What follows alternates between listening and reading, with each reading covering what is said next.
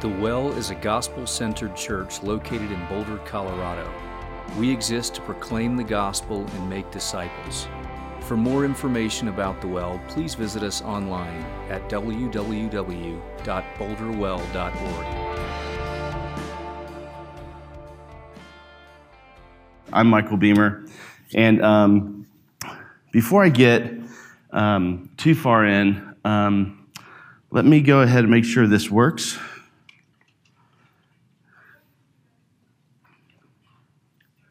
There we go. All right.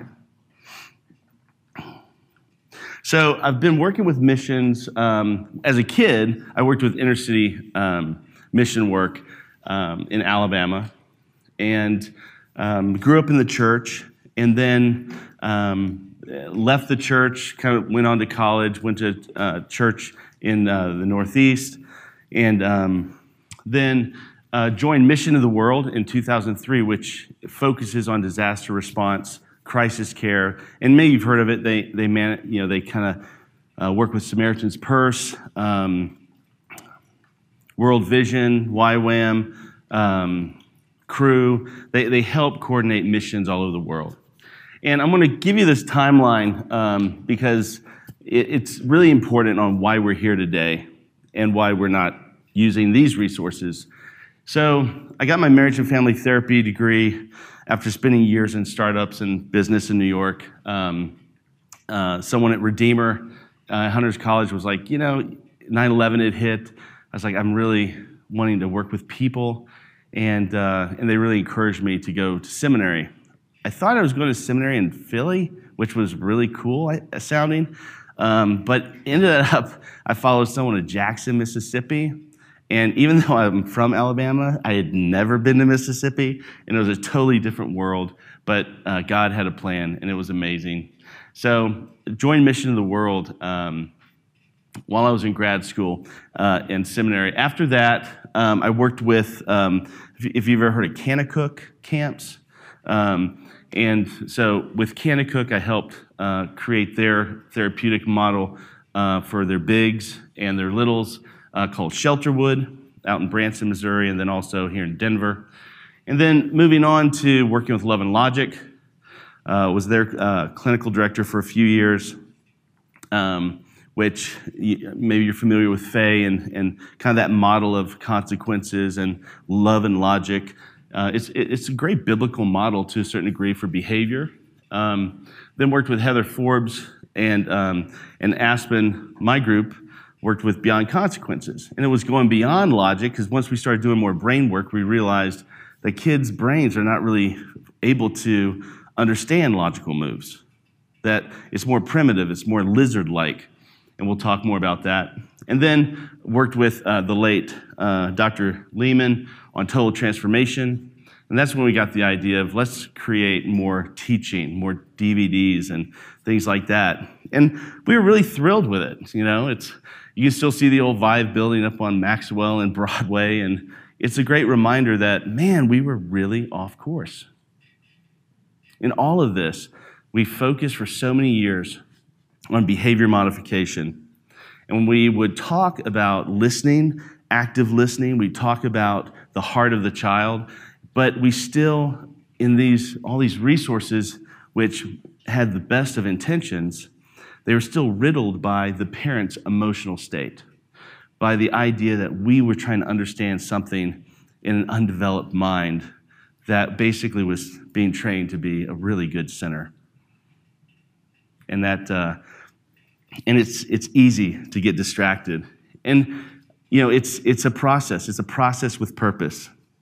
So out of this, once Chaos to Connection sold, we realized we don't want to create it again. We wanted to start something different, and we were drawn to the prodigal son parable. The prodigal son parable, you have a son who sees what his father has. He wants what his father has, and very much like the riches that we will receive from our Heavenly Father, we didn't earn any of it. We didn't earn any of it. And now he took it a different route. He asked for it, his father gave it to him, and he left. You know, I keep thinking, like, if this was modern times, you'd have the prodigal's dad, like, texting him, Johnny, watch out for the harlots. Don't take that white powder. You know, it's, listen, drink lots of water. I mean, I just, if that were today, what would it look like? I mean, there's something about the model, the removal of the parent, giving space to the child that there is to learn from. Now, I think most of you have pretty young children. Is that right? So a lot of this is great timing for you, because usually people are like, hey, let's do this, and my kid is 18. He's living with his girlfriend. They've already moved out. I don't know where all the Vacation Bible School stuff went. And it's kind of like, you know, this is the perfect time for you to be thinking about how to parent in a way that is focused on the gospel. So how it relates to parenting is we long to love our kids in ways that we never thought was possible. Okay? The prodigal son gets to a point where after he spent his money, he's lost his friends, he's feeding pigs, and I would call it probably rock bottom, and he realizes, I can go home, and okay, I'm never going to be a son again, but I could be a servant. They have food. I'm in a land of famine. I could go back, and at least I'd have food, and I'd have shelter, and I wouldn't be sitting here feeding pigs. Now, I'm from Alabama.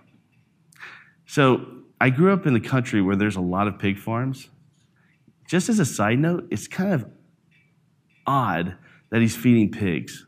See, pigs are actually, they'll devour a human being if they lay there long enough and still enough. And so it's like he's feeding something that can consume him. I always found that interesting. It's not just like, hey, I'm feeding snap peas to a pig. You're muddy. I'm muddy. I want to be clean. I'm going home for a shower. It's way different than that. If you look at the original text, it's this guy doesn't know that he can live any longer. Okay? He thinks that his identity is in the estate that his father broke apart for him. He thinks that he can go back, but he'll never be accepted. And the message from the very beginning was, you can always come home. Let me modify this a little bit. Something's wrong. Sorry, guys. Bear with me. Okay. So the son gets what he wants. God is not first. Hits rock bottom. Makes amends with the people, and he heads home. The prodigal story is so powerful because it reminds us that we don't have power, we don't have strength, we don't have understanding, and yet once you have all these dependents on you, Satan uses this amazing logic tool to get you to scramble and actually think, oh my gosh, I've got to have this all figured out.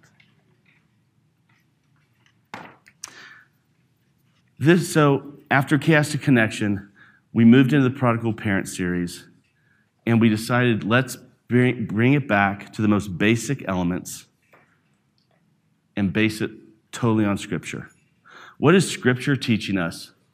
And so today, because we're taking a lot of days, and this is more of like a sprint, we're going to like push it into a prodigal sprint. We're going to do our core problems on the first half of the day, then we'll break for lunch, and then we're going to do the core solutions. And the core meaning scripturally based, back to the roots type of, we'll look at our problems and our solutions. The desire for today is to gently nudge us back to the place where God wants us to be as parents and away from the expectations of others and the world. When I say others in the world, let's also include the baggage of our families. Did I hear amen? Amen. We're going to do a little exercise soon, which we look at exactly what baggage is. And I mean, it's something else. It's intended to weigh you down. And so we'll get into that. So let's go ahead and just talk about today a little bit more. They are recording this. Oftentimes when we're doing this series, We talk about things, and I encourage you to disclose, things that you're feeling, things you're thinking, impressions or expectations you have. They're only recording me, is my understanding. And so I want you to have the freedom to talk about anything you want. Okay, Google. As far as after resources, some people have asked about just maybe talking more about it. We'll set that up, and you'll get an alert through the city. I'll figure that out with somebody's help, and we'll send a message. I do know that you get messages now. Apparently, I had some on there from 2015. I didn't know that was a feature or a function of it, but it's great. Good, plug it. There we go. The culture of today is one of trust. Now, how many of you, show me, how many of you actually know people in the room? Does everybody know each other? Am I the only? Okay, let's try it this way. Who doesn't know anybody here? John, you don't know anybody here, do you? See, I'm not afraid of calling people. Everyone say hi to John. Hey, John, hey. All right. During the break, everyone ask him questions, make him uncomfortable. It's like his first exposure to intentional community. I'll use a few more buzzwords in a little bit. Alexa, does everybody know Alexa? My way better half. All right. So it's about trust. And trust, we have to be vulnerable. We have to sometimes bring up things that I like to call feisty vulnerability. Maybe in the past, it's felt like you could bring up some conflict. It could maybe possibly offend someone in the group. So that's okay. No one in here is out to get anybody. Okay? So try to let that go. So as you can tell, we're seated so that we're in kind of small groups. So we'll kind of have one here, one there. We'll try to limit it to 4 or 5. So with people you typically don't talk about these topics with. So if you're sitting with your MC, is everyone, are y'all in the same MC right here? No? All right, see, they're all besties? Okay. So as we get going, this is super exercise heavy. And so I might move you around at different times. So if I see over here, he's this guy's got all the answers. What's your name? Kyle. If I see Kyle and he's I know how to do that. I know how to do that. Then I'm going to pull Kyle and bring him over here where maybe they're I don't know what they're saying. I don't speak this language. So I'm going to mix you up a little bit, okay? So everyone participates. Don't be afraid to talk to Matt. He's not a pastor today. He's a parent, okay? So we're all the same. Parents trying to get back to basic, God-driven principles of parenting. Let me pray for us.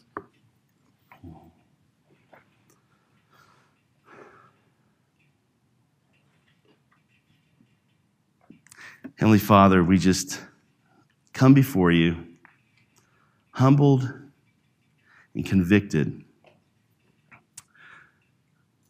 on how often we go our way while looking at your way. Lord, I pray that we'll be reminded that we're vessels filled with your Holy Spirit.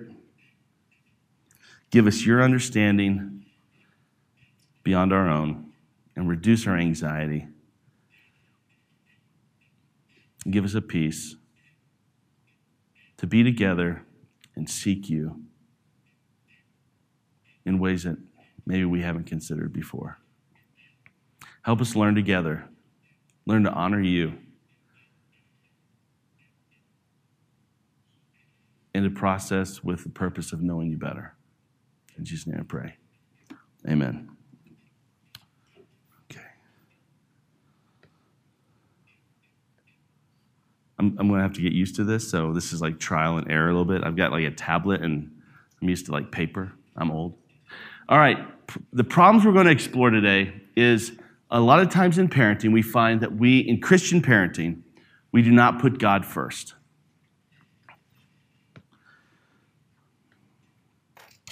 We become distracted when we're parenting, and we focus on the wrong things. And the third problem we're going to talk about today is we become self-focused. A lot of times we don't even realize it. How many times have you been interacting with your child and you're feeling emotion, and your emotions driving them, even though they're crying, it seems like their emotions driving you. It's really what's going on inside of you that's driving that next step. I mean, does that make sense? Is everyone tracking with me? This means, yeah? Okay. So the first exercise we're going to do is I'm going to just, at times I will pull things up here, but because we're just starting out with this, let's just all close our eyes. And let me ask you a few questions.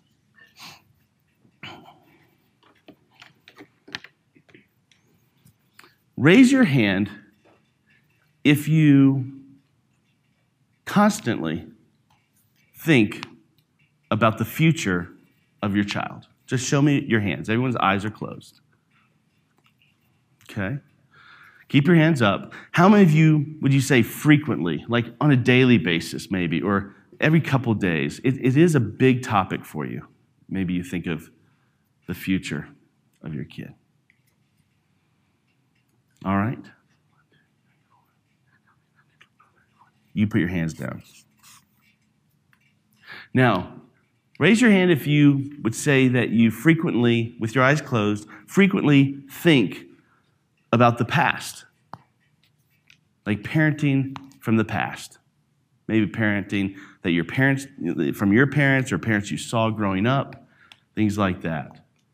Or how your past might influence how you relate to your children.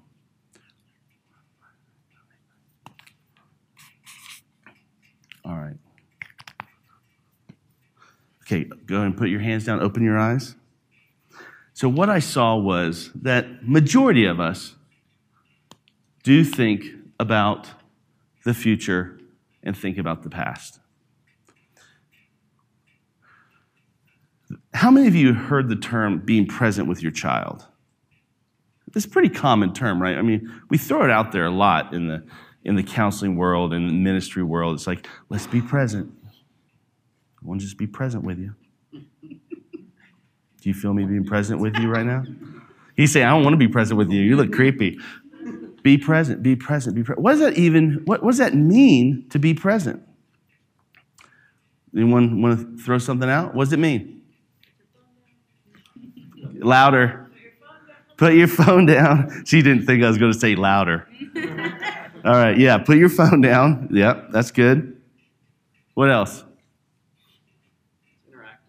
Interacting. Okay. Eye contact. Listening. Okay. What's it look like when you're listening? I think there's like taking away my own agenda and just like going whatever your thoughts are, trying to go with that. Okay.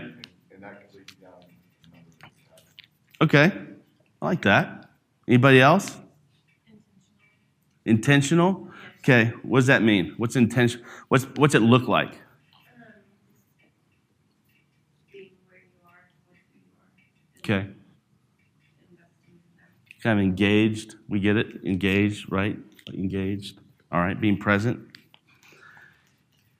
When we think about the future and when we think about the past, we remove ourselves from our current state, from our present state.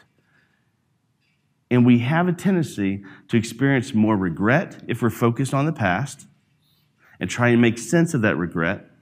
If we're focused on the future, then it tends to drive more anxiety because you're anticipating things that could or could not happen. I remember not long ago, I was driving home late, and I was speeding, and I was on Hover in Longmont, and this police officer pulled me over. And one time, probably 15 years ago, I was in Minnesota, and I got pulled over, and I was going crazy fast. Like, no car and human should be going that fast on a public road. And this lady pulled me over, this female state trooper, and I mean, she's like this. And I'm freaking out.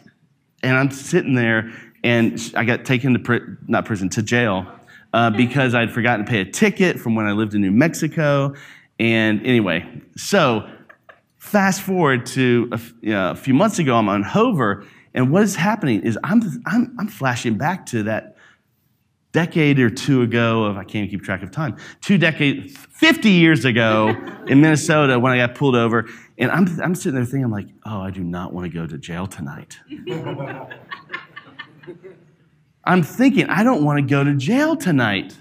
And he pulled over because he said, you're swerving a bit. Are you okay to drive? And then he's like, Mr. Beamer? And I'm like, so-and-so. I'm like, hey, I'm just really tired. I just want to get home. And he's like, all right, well, you still live up? And I said, yeah, I still live. Longmont's still small. And I went home. But focus on that one moment before I realized it was the guy I knew. Focus on that moment where my hands are on the wheels. And they weren't before, but I instinctually did this so he could see my hands. And I'm thinking, I don't want to go to jail tonight. Here's what I want you to take away from that, is those imprints of the past they creep up on us and they impact our present to keep us focused on the past and the future. In that moment, I'm freaking out and I'm anxious because of what could happen. I'm already visualizing sharing a cell with somebody, right? Like being in jail. So my brain has already gone to the future. I'm not present. And I'm basing it on the past. I'm basically like a torn individual in that moment, right? When we're worried about the future and we're worried about the past, that's, in a lot of ways, clinically speaking, that's when depression kicks in. We see people who, when they obsess and ruminate about the past, it opens doors to a depressed state in their mental health. When they focus on the future, they tend to be more anxious. Both pull us away from being in the present with our child. So being present with our child, being present with our spouse, is all the things you say, putting your phone down, being intentional, listening well. It's all these things that you say, but also in our mindset, we've got to be in the moment. We're going to talk about how by doing this, our yes is trusted as yes, our no is trusted as no, and also we're able to develop a greater awareness and discernment when we interact with our children. Thank you for listening to the Well Podcast. For resources and information on how you can support our mission to proclaim the gospel and make disciples, please visit us online at www.boulderwell.org.